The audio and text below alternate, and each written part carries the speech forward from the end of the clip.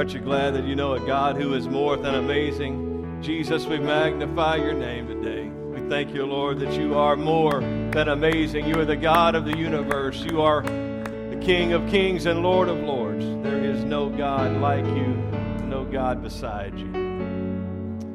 We're going to dismiss the children ministry at this time, and we're going to go to the word of the Lord. I have, as you're aware, if you've been here any of the last few weeks, been doing a series on pandemic Christianity is what I entitled it, and using various pieces of what has taken place in this past year to talk about God's goodness and God's provision today is what we're going to talk about. And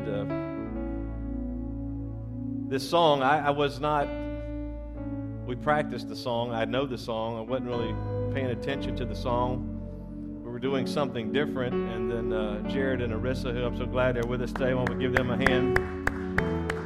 And he told me he changed the song we were going to do, and I don't know if he saw my sermon title out there or not, but as we're singing it, even though we had practiced it, I wasn't really tuning into the words. Anybody ever done that? You're singing a song and you're singing it to the Lord, but you're not really paying attention to the words. And in the middle of that, he's like, it's more than enough, which is what I'm preaching about today. We serve a God who is not only more than amazing, but he is more than enough. Anybody found him to be more than enough? Why don't you give him one more hand clap of praise before I read my text today? God is great. I'm going to be reading from Philippians chapter 4, verses 10 through 19. So 10 verses here. But it says, "But I rejoiced in the Lord greatly that now at last you have revived your concern for me. Indeed, you were concerned before, but you lacked opportunity.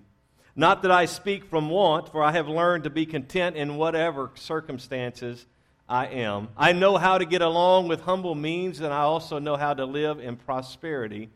In any and every circumstance, I have learned the secret of being filled and going hungry, both of having abundance and suffering need." Verse 13, a very well-known verse, "I can do all things through him who strengthens me. Nevertheless, you have done well to share with me in my affliction. You yourselves you also know, Philippians, that at the first preaching of the gospel after I left Macedonia, no church shared with me in the matter of giving and receiving, but you alone. For even in Thessalonica you sent a gift more than once for my needs. Not that I seek the gift itself, but I seek for the profit which increases to your account.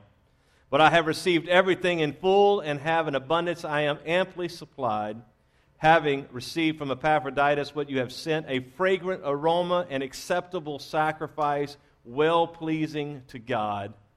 And my God," and this is where I'm going, "and my God shall supply all your needs according to his riches in glory." And so I'm going to preach just for a little bit on more than enough. When the pandemic started, we had shortages of things. Most prominently, we had shortages of toilet paper. And I don't know why people thought we needed toilet paper during the pandemic.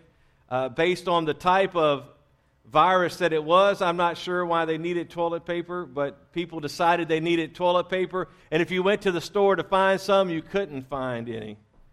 My mom, I don't know if they're watching, they live in Branson, so she or my dad may be watching, and I may get in trouble for this, but she likes only certain kinds of toilet paper, and so I would order toilet paper from Sam's and have it shipped to her house, and they ran out, and it was just messed up her world. No pun intended. And sorry about that, I shouldn't have said that.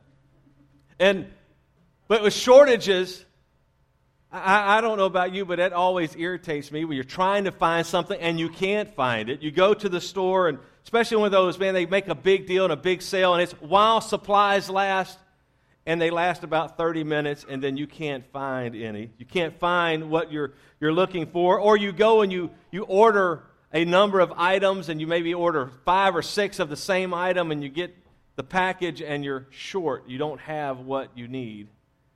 But the reality is that with God, none of us are ever shorted. We never have any shortages when it comes to God. Now, I was raised in Louisiana, and I'm going to be honest with you, I never heard this phrase when I was there. At least it never registered with me. There is a French Cajun kind of saying or word. It's called a lagniappe. Now, it's actually spelled Lagniappe, but it's pronounced lagniappe. And I was working with another guy from Louisiana, and he was a little more Cajun than I was, and he would use that phrase, and what that word means is a little something extra.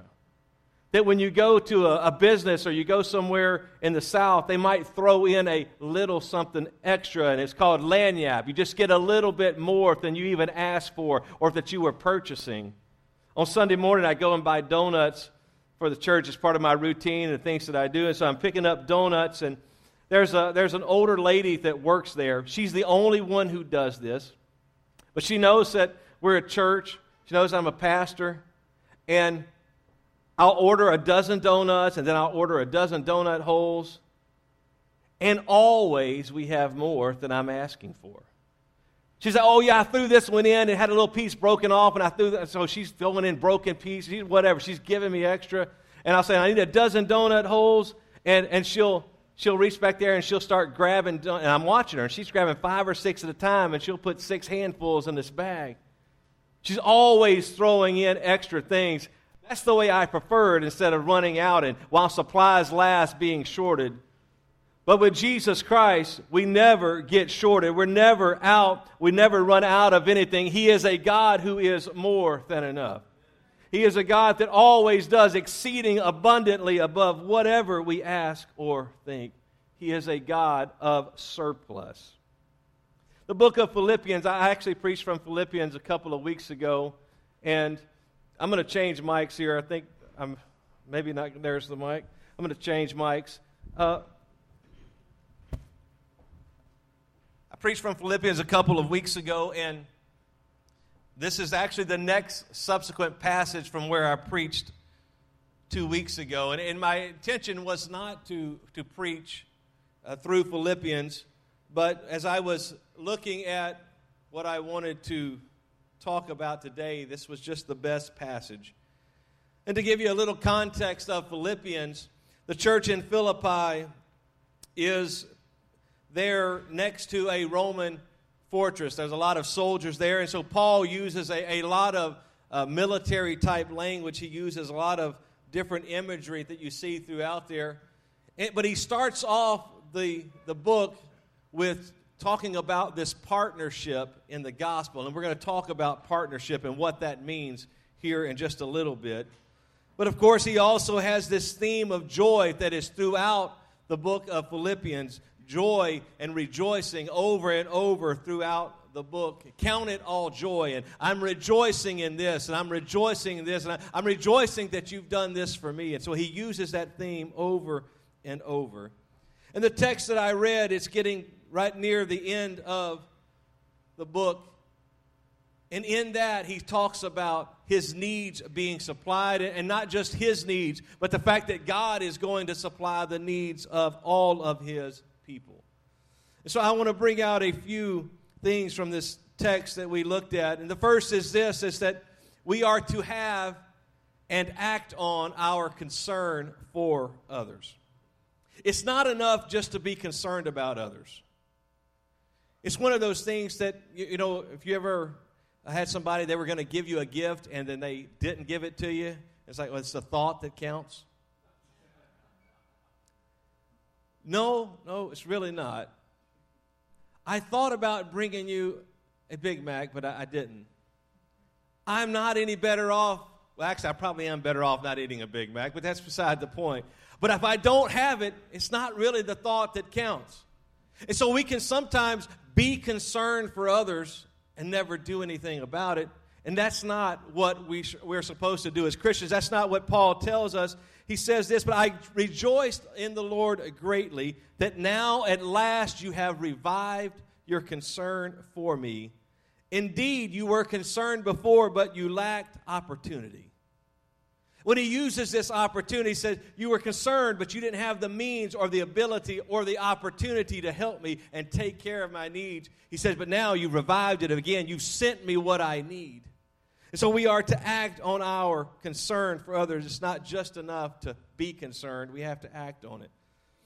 When Crystal and I were first married, we got married, and 9 days later, we went off to Bible college. Now, she had been there a year before we got married. We got married, and I went as a freshman. I was 23. I'd been working at the post office. I quit my job, and so 9 days later, we moved to St. Louis and started Bible college. And I'll tell you a little bit more about our state of financial well-being at that point, and maybe in this next point. But there were time after time when we would show up at church, and people would come up and just slip us money. We didn't have money. We were below the poverty line. I'll talk about that. And they would just slip us money, or they would be, one particular Sunday, we're driving to church Sunday morning. And we had about a 25-minute drive to get to the church we were attending, and we were lamenting that we were going to go back home after church and eat sandwiches. Now, I love sandwiches, but they get old after a while. And we're like, man, we don't want to go home and eat sandwiches. And would you believe somebody comes up after church and says, hey, we want to take you out to eat today. And time after time, people like Neil and LaDonna Sharp would take us out to eat, not allowing us to pay for anything, even if we could. Or Skip and Connie Pratt say, hey, we want you to come to Pasta House with us. That was his favorite place, man. And they would just take us out over and over. They had concern. They knew that we were poor Bible college students, didn't have any money, and so they were wanting to be a blessing. That you have to act on your concern for others. It's not enough just to say, man, I wish they were doing better. Well, I feel sorry for them. You have to act on it. And furthermore, what I would tell you is that we need to seek opportunity to share that concern for others. It is all around us, and I'm not going to re-preach loving your neighbor, which I did a few weeks ago. But we need to seek opportunity. And what Paul says here, he says, I'm rejoicing that you're doing this. And when I tell you that when actionable concern leads to rejoicing, because when you're doing something for people and when you're helping them out, guess what? If they already know God, they're going to be rejoicing that He's providing. And if they don't, they're going to want to know the God that you are serving and the God that you are doing this on His behalf. So we are to have and act on our concern for others. Secondly, though, we are to be content in all circumstances. Paul writes it this way, not that I speak from want or speak from lack. I'm not wanting anything, for I have learned to be content in whatever circumstances I am. I know how to get along with humble means. I also know how to live in prosperity. In any and every circumstance, I have learned the secret of being filled and going hungry, both of having abundance and suffering need. And then he sums that part up. He says, I can do all things through Him who strengthens me. That when we are walking with Jesus Christ, whether we're hungry or whether we're full, we can do all things through Him who strengthens us. We can survive in any and every circumstance or situation. I would tell you contentment is a learning process. He says, I have learned to be content.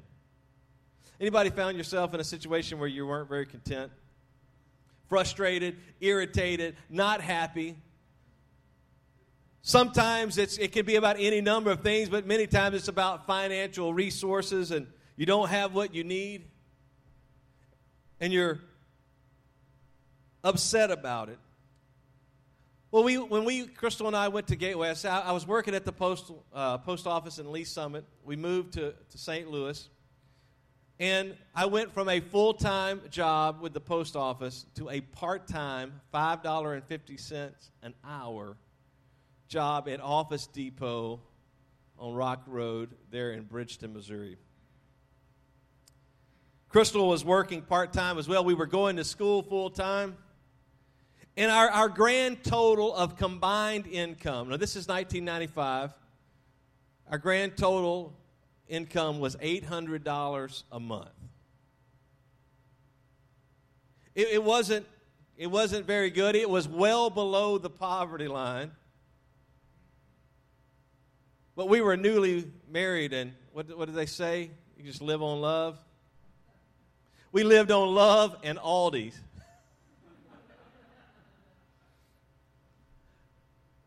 And when we were really splurging, we would go to, there's no White Castle here in Kansas City, and I'm not really a fan of White Castle, but they had frozen White Castle at Aldi in St. Louis.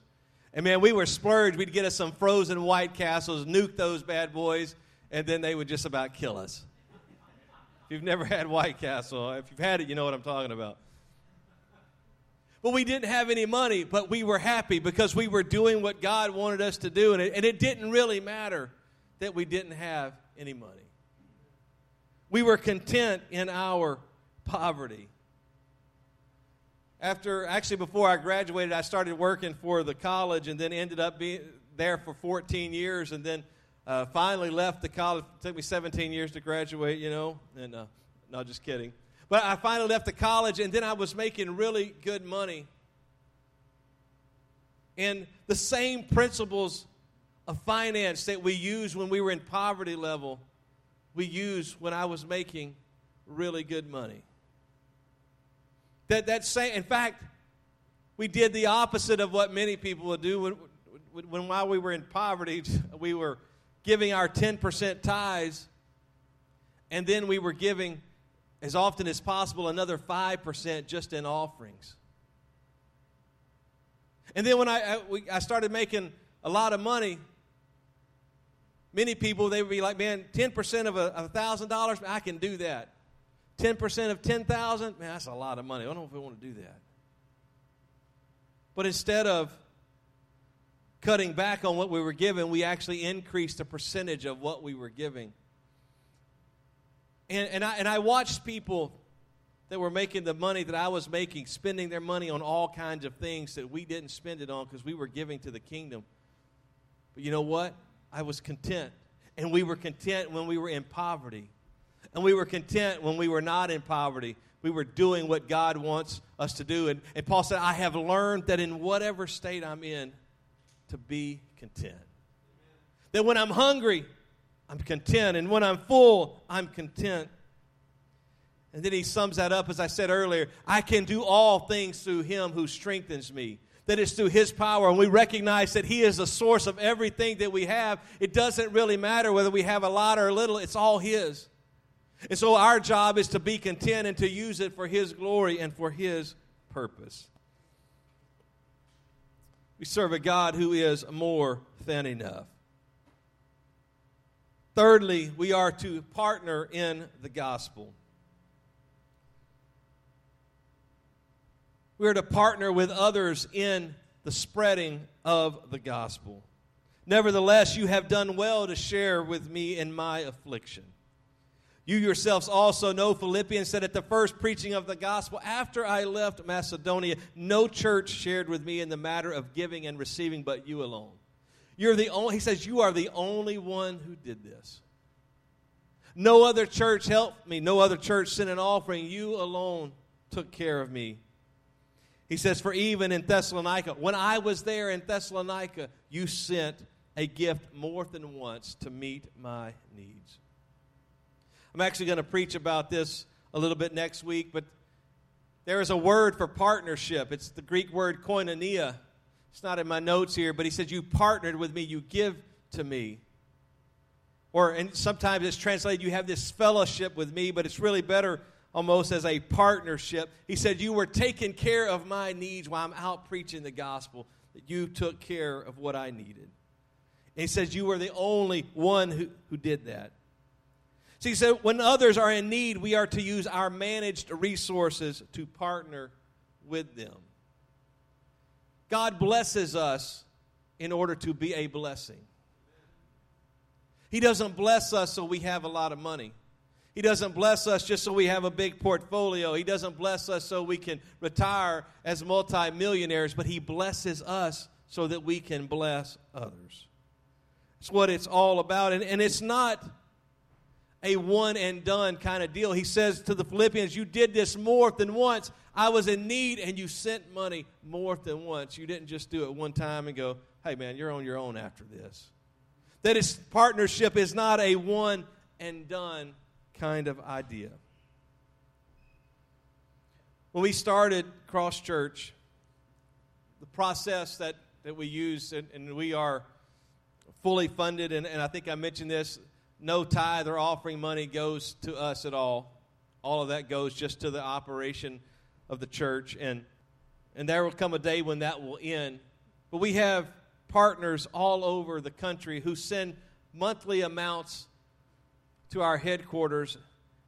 That money is summed up and then it's sent to us, to the church here on a monthly basis. But with all of the people that do that, the 250 plus that are faithfully doing that, there are a lot of those who don't just go, hey, we're giving monthly, just you're good. You don't need anything else. In fact, one of our partners, we just took them off the list, Daryl and Carol Johns, Atlanta West Pentecostal Church in Lithia Springs, Georgia, just out on the west side of Atlanta. They partner every month. Their church does. But when we were getting ready to launch and we were raising money for equipment, they sent a large chunk of money to help pay for that equipment. They could have said, hey, we're sending money every month, just use what we've already done. But their mindset was that it's not a one and done. We're in this together. So they sent a large check to help purchase equipment, and just in October, as you know, they sent another large gift and purchased this baptistry that we're getting ready to use at the end of service today. They didn't say, do it yourself. They didn't say, find somebody else. They didn't say, we're doing it monthly and we help pay for some of your equipment. But our partnership, when you're really in partnership, it's not a one and done. It's how much need is there? Is there still a need that I can help with? Do I still have resources that God has blessed me with that I can help somebody else in their need? And the answer is, we should always do that.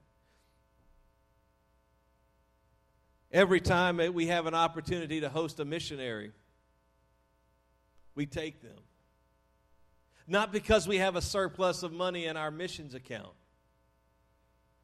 but because they need somebody to partner with them to help take the gospel to somebody that we'll never reach. People that we'll never see. So when they come through, we're going to bring them in and let them preach, let them share their vision, and we're going to take them on as a partner, and we'll let God provide the money if we don't have it already. Because it's not about us, it's about partnering in the gospel of Jesus Christ. Fourthly, we are more blessed, the Bible says, to give than to receive.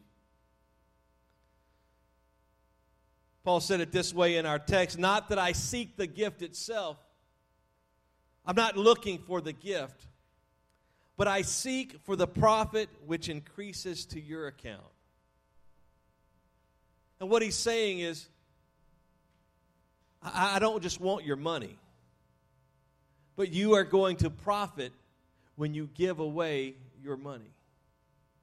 When you give it to those in need and when you give to spread the gospel, you're going to profit. He says, I'm seeking for the profit that will increase to your account. He said, I received everything in full, and I have an abundance. I'm amply supplied, having received. He said, Epaphroditus already brought the stuff to me. And he says, when he did, it was a fragrant aroma, an acceptable sacrifice, well-pleasing to God. He said, I don't need your money. He says, I don't even want your money, but I want you to be blessed. Paul would say in Acts chapter 20, he quoted Jesus, except we don't have record of Jesus saying this, but as I've said before, maybe you know this already as well, but we don't have everything that Jesus said in the Scripture. We don't have every miracle. What did it say at the end of John? He said, if everything that Jesus had done was recorded, he said, even the world couldn't contain all the books it would take to record it all. So we don't have it all. We don't know it all, but Paul said in Acts 20, he says, even as our Lord also said, it is more blessed to give than to receive. And that's in essence what he's saying here again. He said, I'm not looking to get your money. He said, I'm looking for you to be blessed. And when you give, there's going to be profit that is going to increase to your account.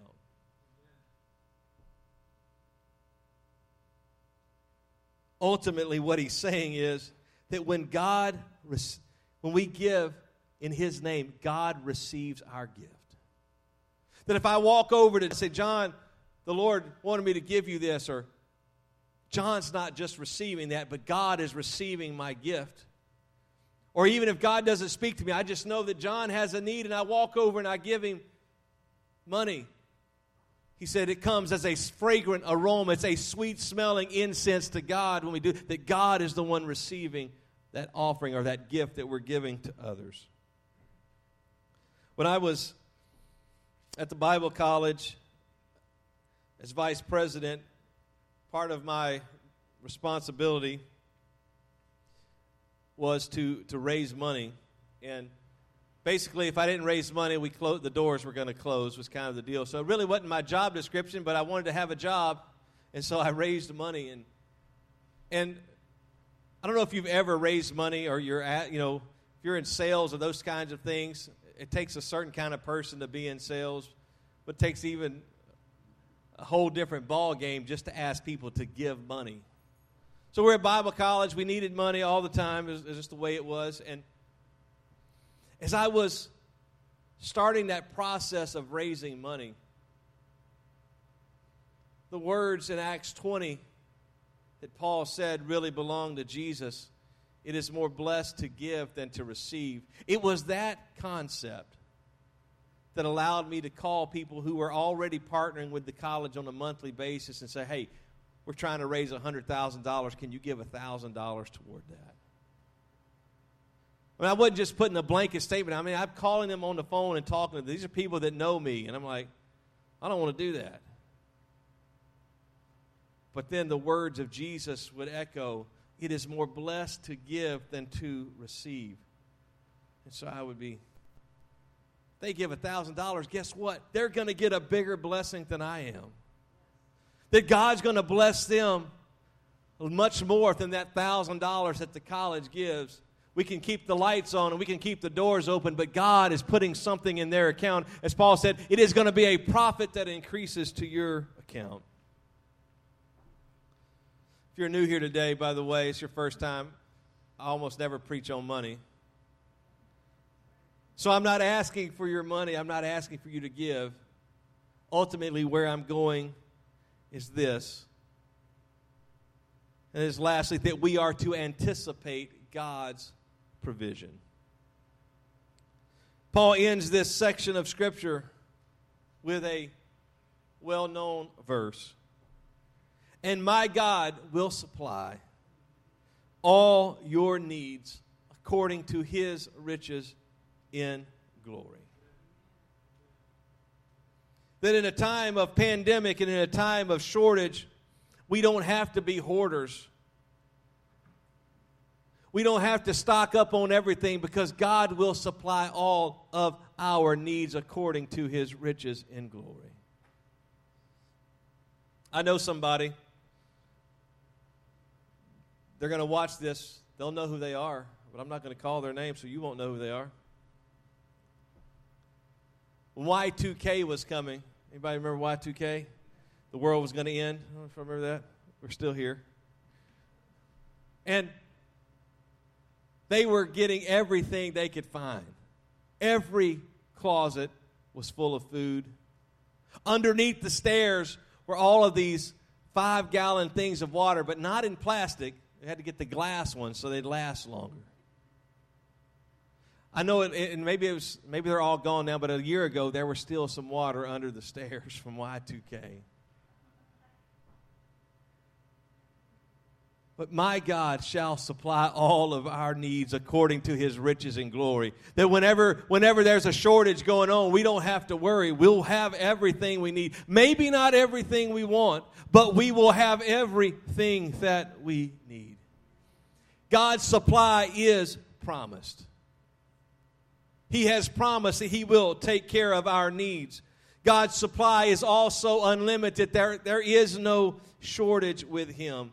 He's going to do it according to His riches. His bank account is unlimited. Mine is not, but His bank account is unlimited. So He never will run out. That when we're doing things His way, He will take care of us. His supply is eternal. His supply is in Christ Jesus. That where we're walking with Jesus and we're in a relationship with Jesus Christ, He will take care of our needs. If we're not in relationship with Him, probably on your own. But if you're in relationship with Jesus Christ, He will supply your need. Back to our Bible college days. Our car needed some repairs. I don't know if it was fully on its last legs and it was still operating, but it needed some repairs, and then all of a sudden it became a much more an acute problem, and we didn't have the money. I don't remember the exact amount, but it was probably more than we made in a month. And for a 1987 Honda Accord, I mean, that's a lot of repair. So we went to the mailbox. And in the mailbox is an unexpected check that would just cover the amount of the repairs that we needed. And so we got the car fixed because God provided the money. And then we learned something.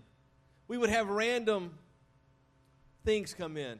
Just $1,000 here or whatever. We'd get this money would come in. And we started figuring it out that with that first story that God provided our need after we had the need.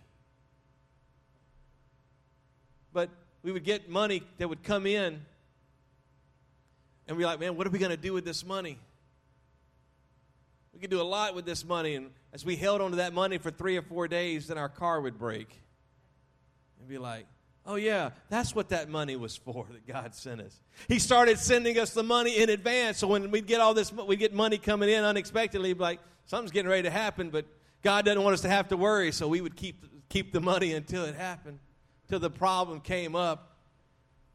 But the reality is that God always supplies our need when we do things His way and when we are in relationship with Him. As the worship team comes, recount it this way, that we are to have and act on concern for others. We are to be content in all circumstances. We are to partner in the gospel. We are more blessed to give than to receive. And then lastly, we are to anticipate God's provision.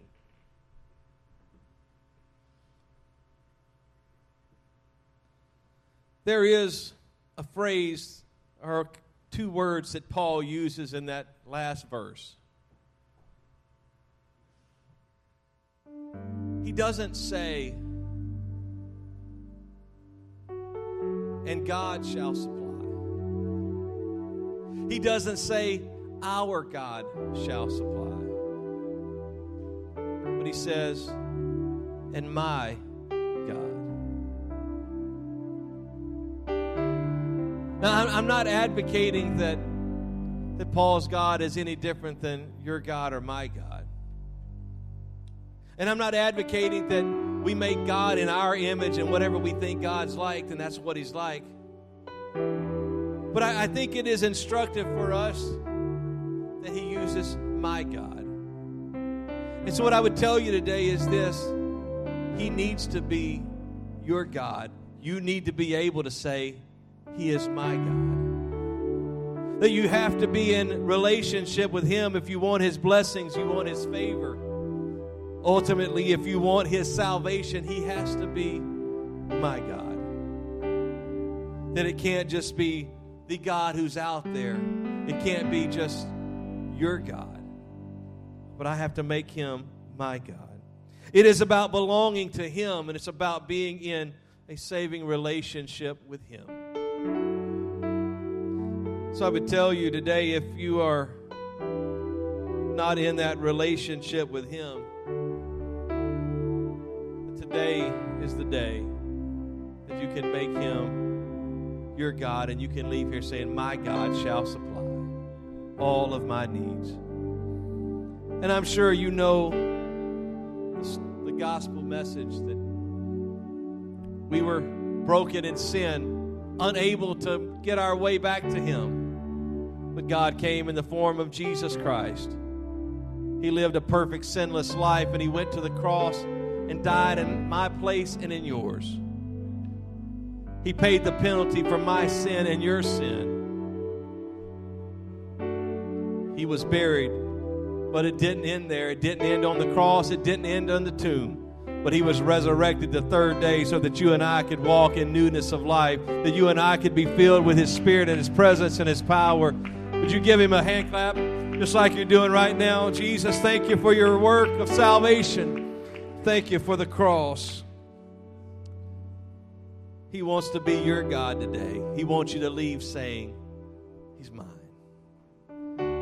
One more story, or maybe two. Genesis 22 tells us about Abraham and Isaac. Isaac, the promised son. The one that took 25 years to get there, that at the age of 75, Abraham leaves Ur and he goes and walks, and God tells him, just go into a land I'll show you, walk, and you'll know when you get there, and everywhere your feet trod, I'll give it to you and to your descendants. And Abraham's like, I don't have any descendants, but he's like, you're going to have descendants. 25 years later, Isaac is born. The promise is fulfilled. And then some say as long as 21 years later, Isaac's not just a little boy. God speaks to Abraham and says, go and offer Isaac as a sacrifice.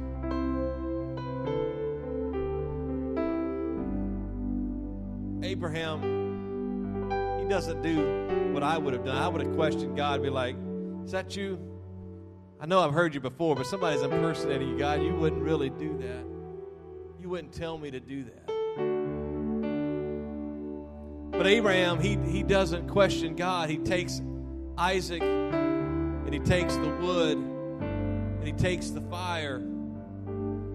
He journeys to Mount Moriah, and he leaves his servants down there, and he said, stay here. The lad and I are going up to worship. As they're going up the mountain, Isaac says, Dad, I see the wood, and I see the fire. They don't have matches. They're taking fire with them. There's wood and there's fire. He says, but where is the sacrifice? What does Abraham say? God will provide. They get to the place of sacrifice, and Isaac allows his dad to put him on the altar. And you know the story. He raises his hand. He's getting ready to plunge the knife. The angel of the Lord stays his hand. The Bible says, now that I know that you serve me and trust me fully, you don't have to do this. The Bible says that there had been a ram coming up the other side of the mountain that's caught in a thicket. And Abraham takes the ram out of the thicket, and he offers that ram as a sacrifice in place of Isaac. But this is why I'm telling the story. When he sees God's provision, he said it already. Coming up the mountain, he said, God will provide a sacrifice. He said it by faith, but now he really sees in actuality this provision. And he says this, he calls God, then he names God with a unique name. He says, he is Jehovah Jireh. He is the God who provides. There are no shortages with God. He is the God who will supply all of our needs. Would you stand together? And if you're thankful for what God has done in your life, or you're You're thankful that you know Him. You're thankful that He is a provider, that there's no shortages ever with Him. If you're comfortable, would just lift your hands and would you thank Him as they begin to sing right now? Jesus, we love you. Thank you for your provision. Thank you for your salvation. Thank you, Lord, that you supply all of our needs according to your riches in glory.